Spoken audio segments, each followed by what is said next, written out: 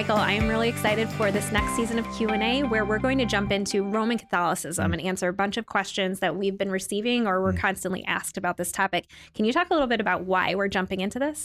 Yeah, if you were to take a breakdown of village church, you're going to find over 50 or 60% of our church has a background in Roman Catholicism. Wow. And so what's also been striking is that over the last 2 to 3 years during COVID, we have had a significant number of people who have left the Roman Catholic Church and are now attending the Protestant church. Specifically, they're attending village church.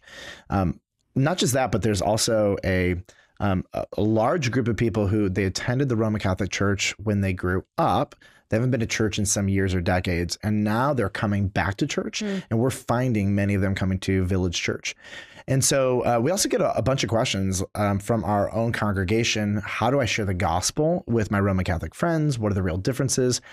We've also learned is that most Roman Catholics, they understand what happens in a parish. They understand what happens in a mass. They understand the kinds of things they're supposed to do.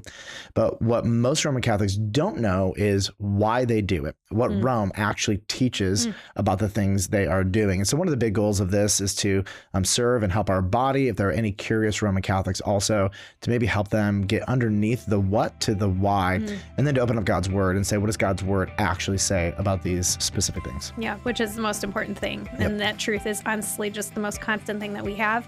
And I'm excited to jump in this season. Me too.